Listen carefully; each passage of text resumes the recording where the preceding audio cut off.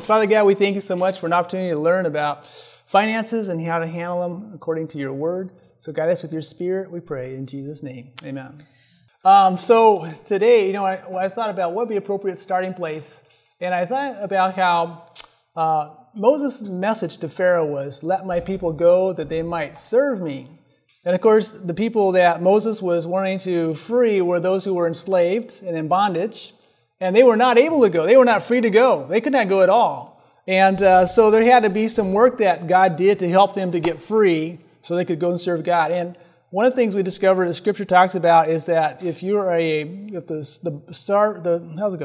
borrower is servant to the lender, the same word is slave. So if we can get so enslaved in debt that we aren't free to go and serve God. I know some people who they thought, we would love to go and serve God, do missions and all that kind of stuff, but they had racked up a debt close to around $300,000. And I can tell you that when you go to do service for God, the wages are not necessarily going to sustain paying that money back. And so they wanted to go, but they couldn't go because they were enslaved. And unless God did a miracle and unless some priorities changed in their life, they would never be able to go. So one of the things we want to do, we believe that we're living in the end of time. And we believe that more than just Elisha would be called from the plow of what they're presently doing in their occupation to be doing some service for God in some capacity where they might not make a lot of money. They might not make any money at all. They might be living on a faith salary, in fact. And we need to be able to be free to do that. That's right. So we got a quote. Do you want to Yep, put it up. So the quote behind me says, this is Counsels and Stewardship, page 111.3. Do all church members realize that all they have is given them to be used and improved to God's glory? God keeps a faithful account with every human being in our world. And when the day of reckoning comes, the faithful steward takes no credit to himself. He does not say, my pound, but thy pound hath gained other pounds. It's funny because when we go through this, each one of us, we look at these quotes and something jumps out at me and something totally different jumps out to him. But from this quote, what I really love is that last sentence, that we don't say my pound, because nothing that we have belongs to us, and we'll be talking about that. But we say, thy pound, God, it earned to you more. So that's what impressed me. But he had something different he liked. Yeah, the first line is talked about, all they have is given them to be used and improved to God's glory. So everything we have, a lot of times we give from our excess to God, and the rest of it we look at as ours. But honestly, all of it is to be used to God's glory. Some of that glory is used to provide for our needs, but some of it is to be used to advance the kingdom of God in many different capacity. We got about 5 or 6, I don't even know how many different points. Did you type that in? Oh, you want to do that? Oh, go ahead. You can. So there's a quote. You didn't type that one in, did you? No, I didn't. Ken Hughes, he says, God can have our money and not our hearts. But he cannot have our hearts without having our money. Think about that. God can have our money without having our hearts. You know how it is. You can pass some money in the offering plate as it goes by, and your heart can be far from it. But God cannot have your heart without having your money. So if you give your heart to God, your heart is moved to give towards the causes. Our money is not separate from that. So we're going to the principle that God owns it all, and I think you have some text there. Psalms 24:1. David says, the earth is the Lord's and all of its fullness, the world and all those who dwell therein. So everything belongs to God. It's just the principle that he's a creator, and so it is all his. You can advance it. You don't need that. Psalms 50:12. If I were hungry, I would not tell you, for the world is mine and all of its fullness. So everything belongs to God. The same principle will be seen in this following text. All right? So we just know that it all is owned by God. We're simply managers of what God has given us. Stewardship is a big, broad umbrella. I mean, you could go over and listen to Vicki Griffin talk about stewardship of your body temple. That's part of stewardship. Cameron DeVay talking about personal ministry, stewardship of truth. That's a part of stewardship. Stewardship of talent. They're doing painting class over there. I saw in the chapel. That's a stewardship of your talents, using that to glorify God as an entering wedge. we're kind of hitting the narrow part of it. We're dealing with finances, the stewardship of finances. So we'll be fleshing that out a little bit more. He just only mentioned 3 or 4 when he was doing a series on stewardship, and I could not believe how many different areas of our life we're stewards of. And when we think of stewardship, a lot of times that's what we think of as just money. But he talked about stewardship of truth. What do we do with the truth that we have? Stewardship of our relationships. What do we do with our relationships? Anyway, stewardship just covers a huge area. But like he said, we're just doing this. And one of the points I want to put on God owns it all, I'm just going to put a little story in here. It actually comes out of this book, Got Your Money Counts. And I just love this story because it totally changes your perspective when you think God owns it all. So this guy went through a money class and he learned about God's ownership of everything. And he had a really nice car. Now, I'm not a big car person, but guys are. So he was going along and someone gave him a big, long crease in his car. And he was just furious because, it was his car and he has this big, long crease. And then he just remembered what he had just learned in his financial class. And he took a big breath and he stopped and he said, God, I don't know why you wanted a crease in your car, but you got it. And it just changed his perspective because it wasn't his car and he was mad about the crease in his car. It was God's car. And he said, God, you allowed it. It's your car. And it just totally took all the anger and stress out of his life. So when we can have a different perspective about our money, sorry, I hope they can still hear on the tape. It's not our money. It's God's money, and it just totally changes the way that we think about everything. It should take the stress out of our life.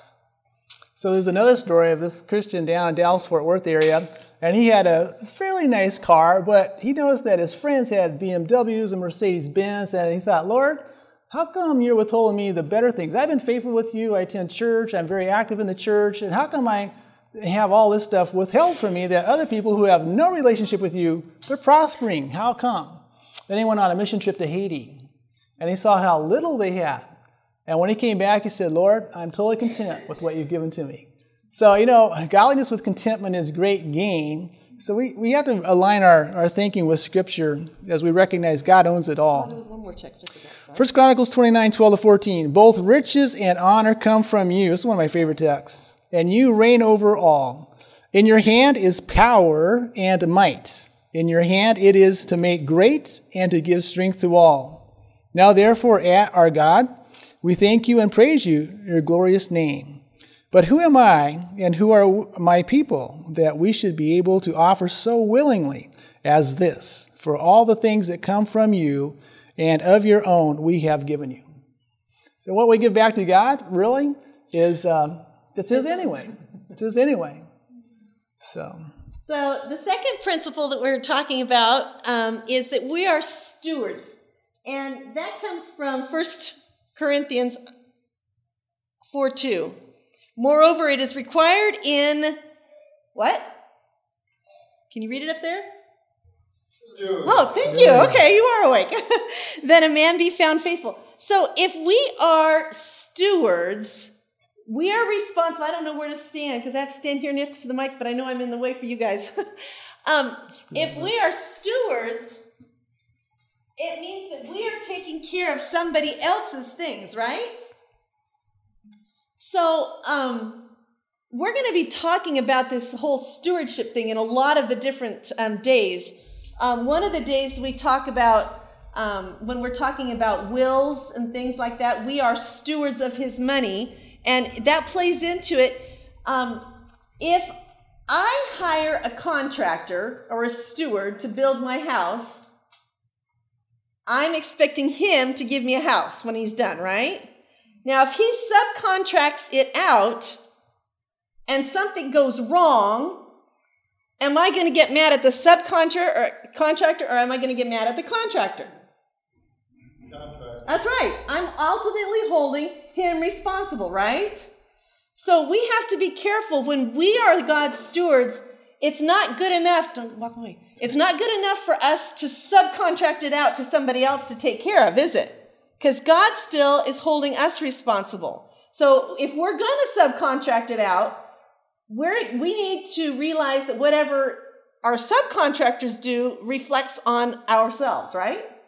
So that's going to come around a lot in the different stages of life that we talk about. We are ultimately the stewards of everything that God has entrusted to us. And we can't abdicate that responsibility by just passing it off to somebody else. That doesn't work that way. So there's a statement about two rails that all the stewardship principles in the Bible flow on. The first rail is God's ownership. He owns it all. That's the first rail. The second rail is our stewardship of that resource. And they go all the way through Scripture. When you talk about stewardship, those two principles are side by side. I missed the part about there's the parable of the talents, and you know how God gave the talents to the people, and they were responsible for doing something with it. Some of them invested it, some of them just hid it. But they were ultimately the ones that were responsible for what happened to those. Even if they invested it with somebody else, they had to come back and give an account. All right, so we go to our third principle, is that God in His wisdom and counsel must have first place in our life. You know, that's the only way it really works. If God's not first, other things crowd in, and pretty soon God's on the back burner. So He must be first. And we look at Proverbs 3, verse 5 to 9. Trust in the Lord with all of your heart. Lean not to your own understanding. In all your ways acknowledge Him, and He will direct your path. Do not be wise in your own eyes. Fear the Lord and depart from evil. It will be for health to your flesh and strength to your bones. Honor the Lord with your possessions and with the first fruits of all your increase. In Matthew 6, 33, famous statement, but seek first the kingdom of God and His righteousness, and all these other things, what you eat, drink, and do, and wear, and house security, and all that will be added unto you. But He's got to be first. He's got to be first. You know, and the other thing with this is that,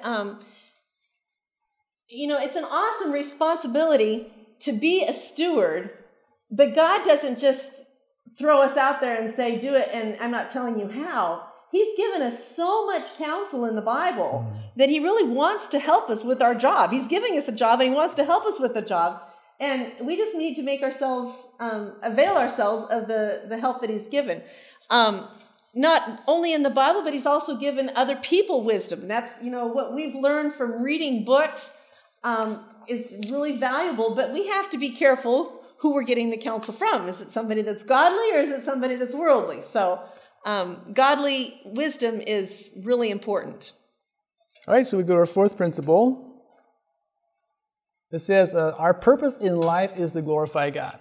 So it's not that we get the glory. It's like the contractor who builds a house and the person who's paying all the bills and all that. You don't get the glory of managing it well. You're giving the glory to the owner because he's the one that hired you and said, "What a nice house you have." It's like, wow, your contract was amazing. They don't say that. Yeah. And when we've done the least that we can, we're supposed to say we're just but unprofitable servants, because everything we have has been given to us from God, and so God gets the glory. So we have a couple of verses there. Matthew 5:16. Let your light so shine before men that they may see your good works and that's right. Glorify your Father in heaven. That's really what our ultimate aim is to bring glory to God. And the other one is 1 Corinthians 10:31. Therefore, you know this one, whether you eat or drink or whatever you do, do it all to the glory of God. And so if we're thinking about our finances in that way, our finances and how we handle them isn't just for ourselves, it's to bring glory to God, isn't it? Right. All right, our fifth point, prosperity is having what you need when you need it. It's like the guy who wanted that nice car. He really didn't need that Cadillac. He didn't need the Cadillac or the Mercedes-Benz. He was doing just fine with the car that he had, and he was happy with it. It's only when he looked around and compared himself with others that he became discontent. Why can't I have more like that? So prosperity, we just got to remember by God's definition, prosperity is what you eat, drink, and wear. If you got those things, and other things will also be added there. that you get very prosperous. And when you look at 80% of the world's culture today, you're more than prosperous. You're pretty wealthy, actually. In this country, you're considered wealthy by far by the masses of the world. Yeah. So we need to learn to be content. You want to read the verse? Philippians 4:19, and my God shall supply all of your needs according to his riches in glory by Christ Jesus. He doesn't necessarily say all your wants, but he does say all your needs, right? And Matthew 28:20, teaching them to observe all things that I commanded you, lo, I am with you always, even to the end of the age. So God is with us. And he is everything that we need, honestly. And then I think I got one, Isaiah 26:3. You want to do that one? You will keep him in perfect peace whose mind is stayed on you because he trusts in you. Honestly, you can't trust in your work employment. I talked to one pastor here who he had a great job. And he saw himself working in that job and all the way through his career. But he lost it when General Motors shut down and 17,000 were laid off or whatever. And suddenly it was gone like that. God had a new calling in his life. And pretty soon it was evident God was calling him into ministry. So you cannot depend on what's going on in life. God has a chance to change it. You don't get paid from your boss. God provides it through that resource for now, but he may shift gears and put you in another position, and he may provide for your needs through a totally different employment route. So that may be Guy's perspective, because they're very much thinking that way. My perspective is I've been a stay-at-home mom, so I don't have a steady income, and so it's tempting to think that my husband is the one who's providing for me, right? A lot of us say, my husband provides for me, but I have to change my perspective, and it's not my husband that provides for me, it's God that provides for me. Through my husband, that's true. But if for some unforeseen reason God should take him away or let him pass away and I don't have him anymore, I could stress out and say, what's going to happen? But if my perspective is that God is providing for me, not him, then if he's gone, I still have God providing me. He's just going to have to find a different way, right? Maybe a job or what? I don't know what it is. But my point is that if I just rely on my husband, or if he just relies on his boss and doesn't have the perspective that everything that we have comes from God, then it just leads to stress. So we've had some growing experience this last couple of years. Our son Jonathan took a non-traditional way about getting to where God was leading in his life. He was going to be a teacher, but God led him down to a mission experience in Bolivia, and he came back and said, I'm called to be a missionary. So off to training at Project Move, and was doing some of the projects down South America. It was totally by faith, and people would make donations. And the missionaries, a lot of those missionaries that work through those organizations, it is totally by faith. There's no guaranteed paycheck at all. And so that brought home to us the whole thing about God's the one who's going to provide for him. And we've seen that happen. He was going to go on a mission trip to Colombia, no money to speak of. And he needed an X number of dollars by a certain date. And sure enough, the Lord provided. And the Lord's kind of interesting. He allows it to come in slowly to build your faith, So you just keep praying and trusting. But pretty soon you bought a ticket and not all the money's there, but you step out in faith. And then God provides the rest. And he had a phenomenal success. They built 3 churches with the money that he started with, because once he got down there... And the money was for one church. Yeah. When he got down there, he ended up being money came in from other sources, and they built 2, and then he's going to go back and probably Thanksgiving and build a 3rd one. So and as a parent, it's been a little bit... it's helped my faith grow, watching him have his faith. But it's also very challenging for me because... I want to, what if you don't get the money? Are you making contingency plans, and are you making a plan B? And I have a tendency to fret about some of that stuff, and yet I don't want to destroy his faith. So I just have to shut my mouth, not say anything, and just pray. Just like they talked about. I don't know if you heard the early morning meeting this morning, but that was phenomenal. Spending more time in prayer and less time talking to people. Spending more time talking to God, and when you're just able to step back a little bit, and then when you see God come through, man, did it grow my faith. Even though I wasn't the one involved, it It's been incredible. Incredible faith walk. It's been a stretch for us because, you think about putting the money away towards retirement, and you think about all these things and how much you want to aggregate or whatever, and then realize, what, God's not calling us to build mansions here on earth. We need to provide for our needs and so forth, but there's also a part where God wants us to give more invested into the work, finishing the work. And that requires a little simplicity in living and other things that opens up the opportunities to do that. So in this week-long seminar that we're doing, there's a balance between faith and presumption. And for each person, it's going to be at a different spot. So we want to challenge people to think a little bit wider and broader than maybe what the worldly was. I mean, you can go to financial seminars. There's so many of them out there. But most of them are very much worldly wisdom, which is so different than God's wisdom. And so we don't want to give you what everybody else is giving you. We want to give you what the Bible says. And maybe to challenge you to step out a little bit. But we're not here to be your conscience, and we're not here to tell you what to do. That has to be a conviction that comes from God. I couldn't do what Jonathan does. God hasn't called me to do that. I probably could if God called me, but right now God hasn't called me just to walk out and do great things with nothing, But he has called Jonathan, and if Jonathan didn't go, that's our son's name. If Jonathan didn't go, then he would be denying God's leading. If I just stepped out on my own and said, well, Jonathan's doing it, so I'm going to do it too, and God's not calling me, that's presumption. So there's no way that we can tell anybody what God is talking to you for. But when you spend time in prayer, he makes it abundantly clear. It's true. All right, principle number 6. Yeah, we demonstrate our trust in him through giving. So we find out that a common thread throughout the Old Testament, tithing is one of those principles that's taught. And the New Testament, there's a generosity principle taught, as in Luke 6:38. Give. Oh, go ahead. No, go ahead. You got it.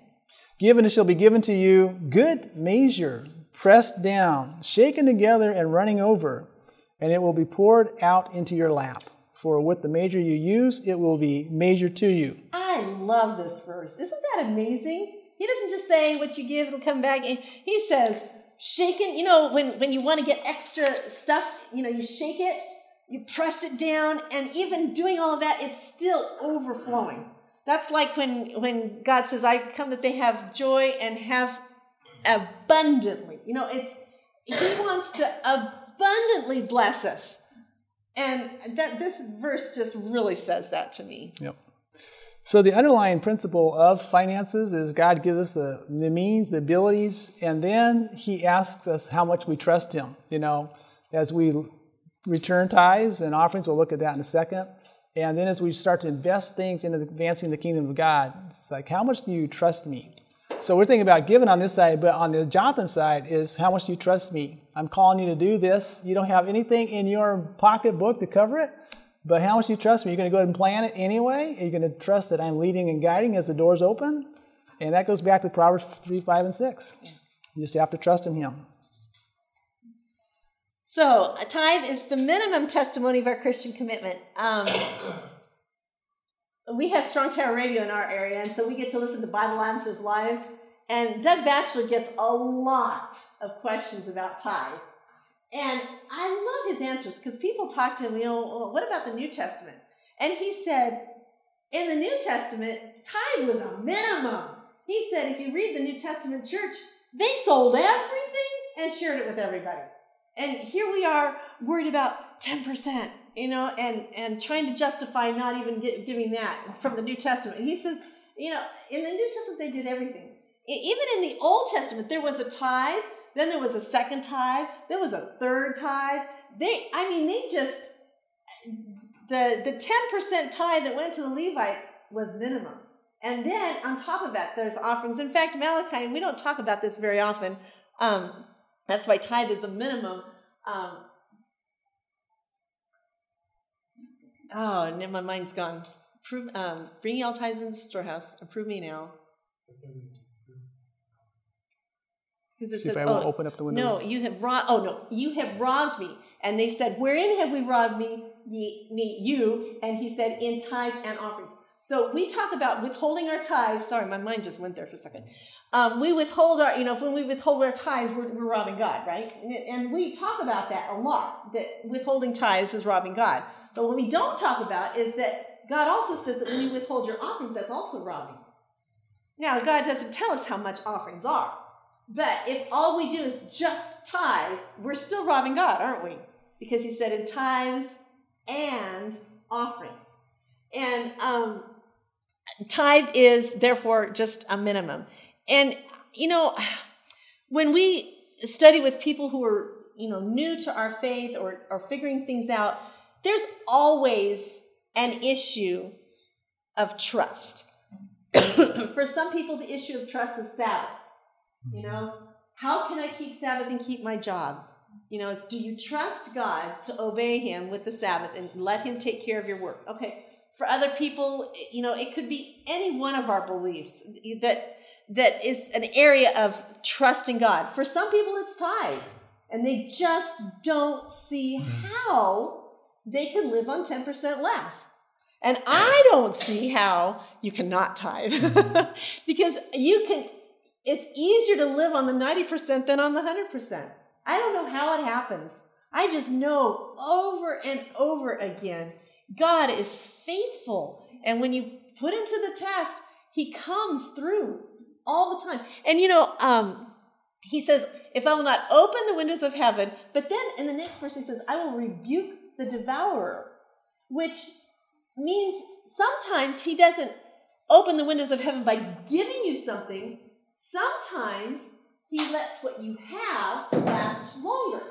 So there's more than one way of providing for us. And a lot of times we just wait for the money to come in, like the story he had this morning about the check that they got that, they weren't expecting, and that does happen. Don't get me wrong. That actually happens.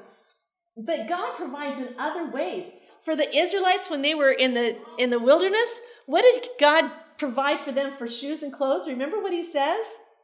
Their shoes did not wear out. How many years were they in that desert?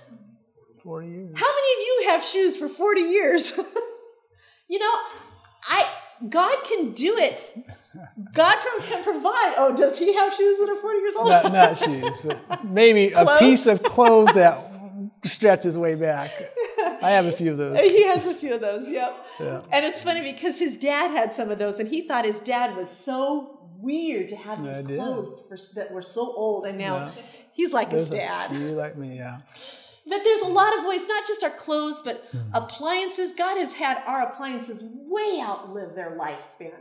And that is a savings to us without being a tangible increase. It's God providing. So I've been executive of my parents' estate, and we had to go back. I have two brothers of different faith, and so my parents had paid tithes and offerings. They had Alzheimer's. My dad passed away. My mom's still living. And so there was a challenge about, this money. Why giving so much money to the church? So we had to go back and look at their tax returns for the last 30, 40 years, or whatever it was. And my dad, he had something like 18% was his giving pattern, 10 and 8 offering. But then he did project giving, so he actually averaged around 30%. And you would think with giving so much to God that we would be financially strapped. But on the other hand, my brothers and I, we all came out of college without any debts whatsoever. And my dad, he helped actually some money towards his grandkids' education. And so it's like, you know what? You aren't on the losing side as you're faithful with God. He blesses you. My dad was blessed. My mom and dad were blessed. And I honestly, I'm proud of my dad. I'm really proud. But that really made me proud to say, go Dad, you got it. You got it. And not everybody has come from a legacy of financial faithfulness. So some people are starting out, but you know what? You can be that legacy for the next generation. And every time that we are able to build on what our parents did, it just helps us. But if you didn't have parents to build on, just think about your kids being able to build on your faithfulness. That's right. So there's an issue of trust when it comes to stewardship.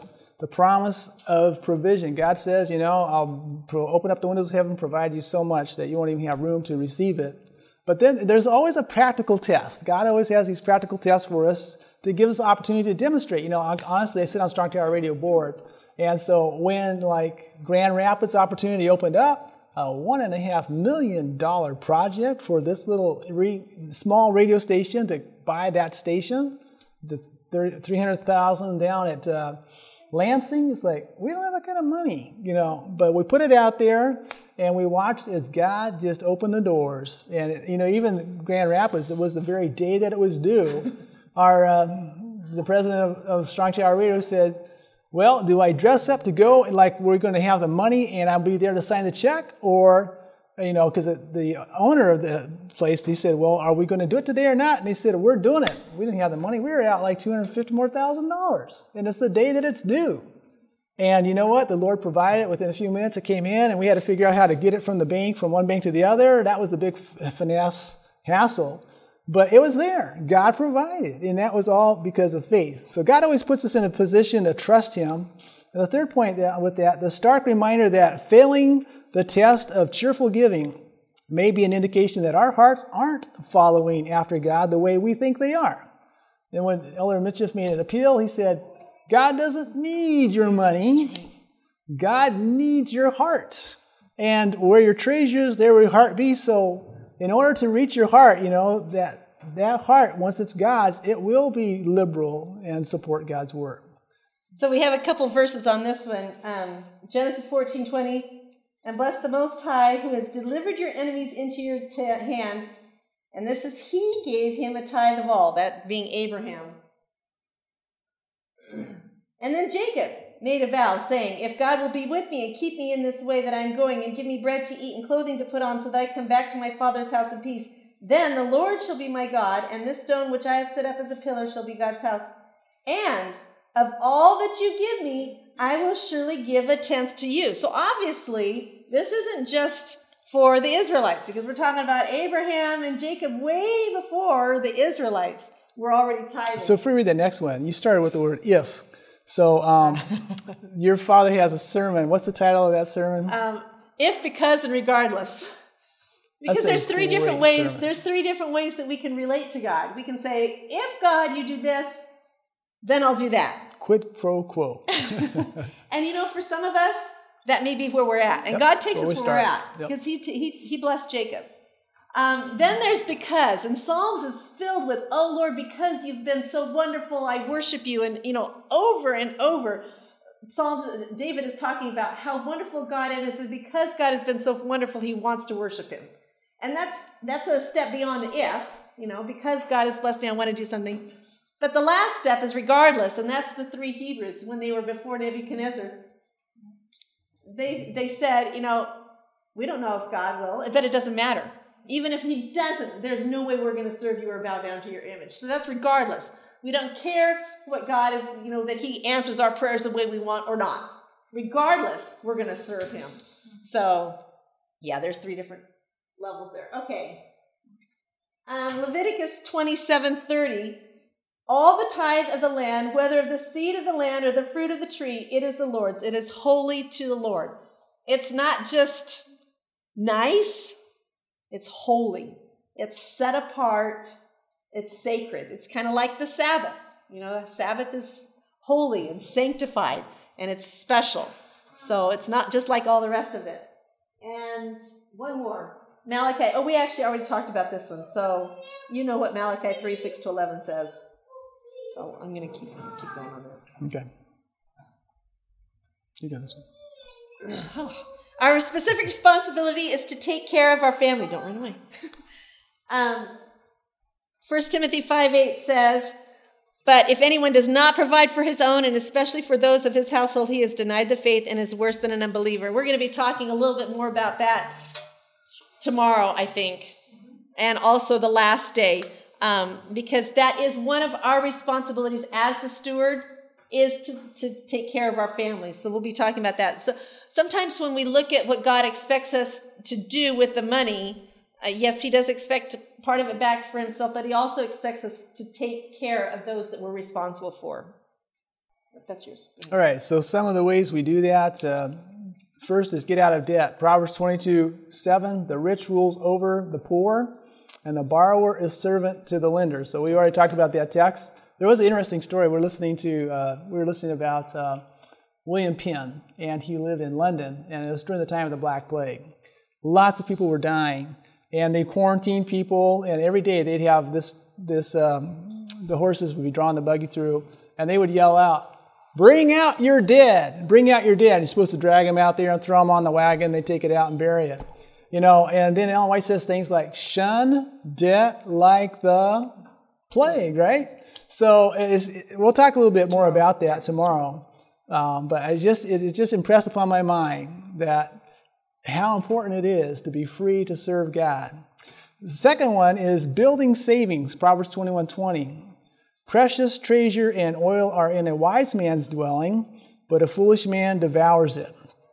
Okay, you probably know people who, as soon as the paycheck's there, it's gone within the 24 hours, and then they're just kind of living on crumbs, trying to hang on till the next paycheck.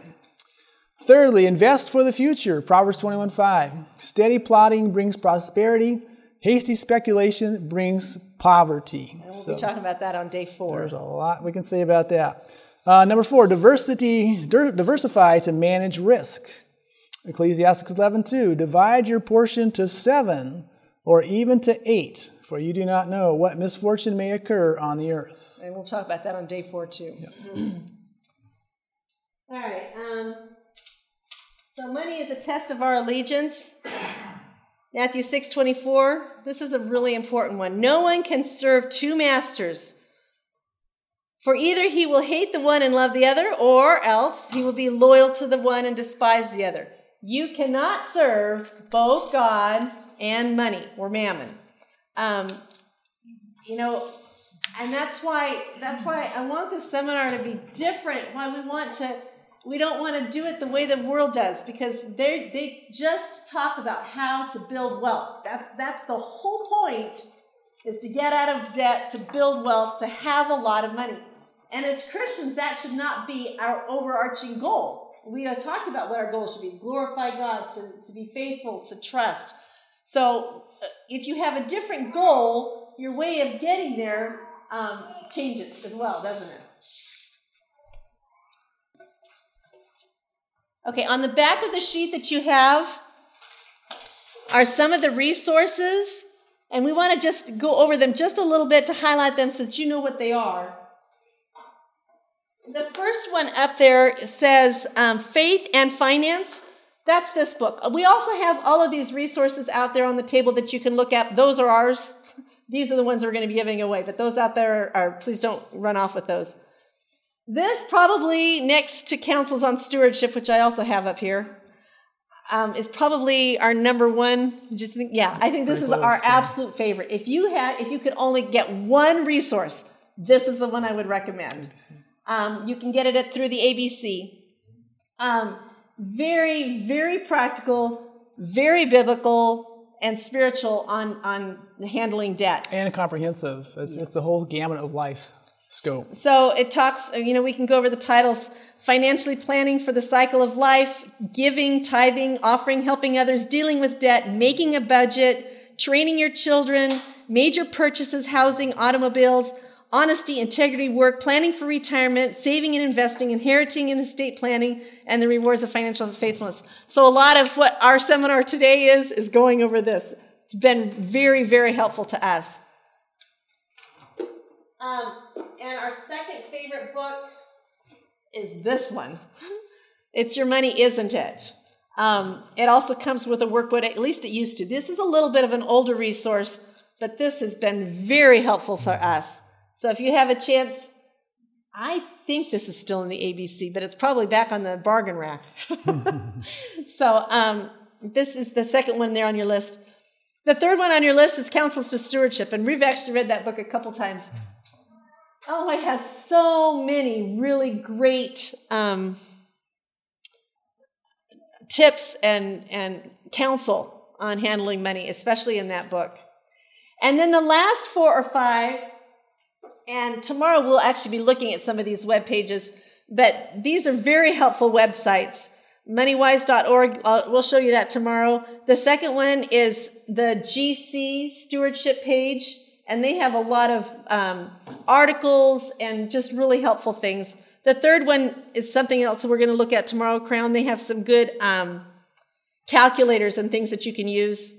The fourth one is the NAD website on stewardship. and the fifth one is Compass.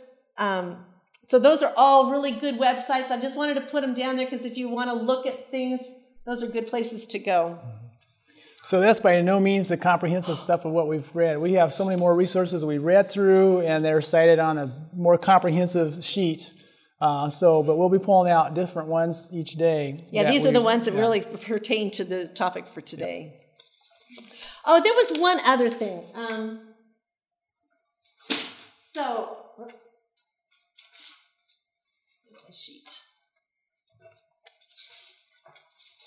A couple weeks ago for the offering appeal, I don't know how many of you heard this offering appeal, but I thought this was amazing. Do we have time? Okay, yeah, I got a few minutes. Okay. I'm not going to read the whole offering appeal, but it was very good. I'll just read this one here. Imagine that if we were all to give our offerings to any and every project that crashes our attention, what would be the result? Two things. The kind of coordination that our mission and ministry enjoys would not be possible. It talks about remote missions not getting the attention and stuff. But Ellen White warns us that when we give, we can be selfish. Have you ever thought about that? Usually when you think you're giving, you're being unselfish, right? Well, she talks about being selfish when we give. We can be selfish if we are the ones deciding where our offerings should be directed. And I know a lot of people will give money if you will do this and this and this with it, right?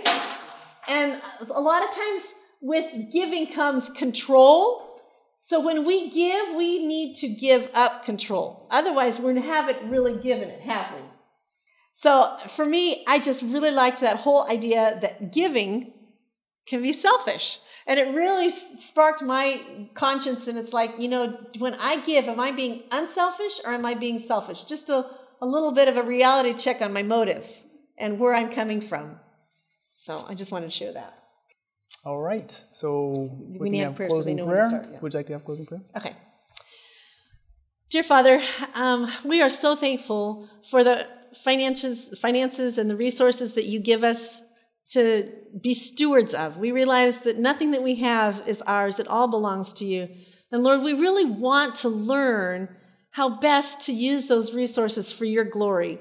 And Lord, I just pray that this week we can find tips on how to do it better and so that we can be free to serve you to the best of our ability and to your glory.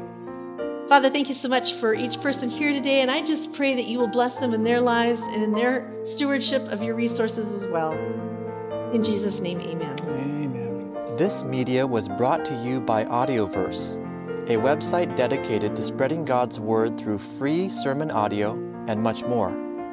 If you would like to know more about Audioverse, or if you would like to listen to more sermons, please visit www.audioverse.org.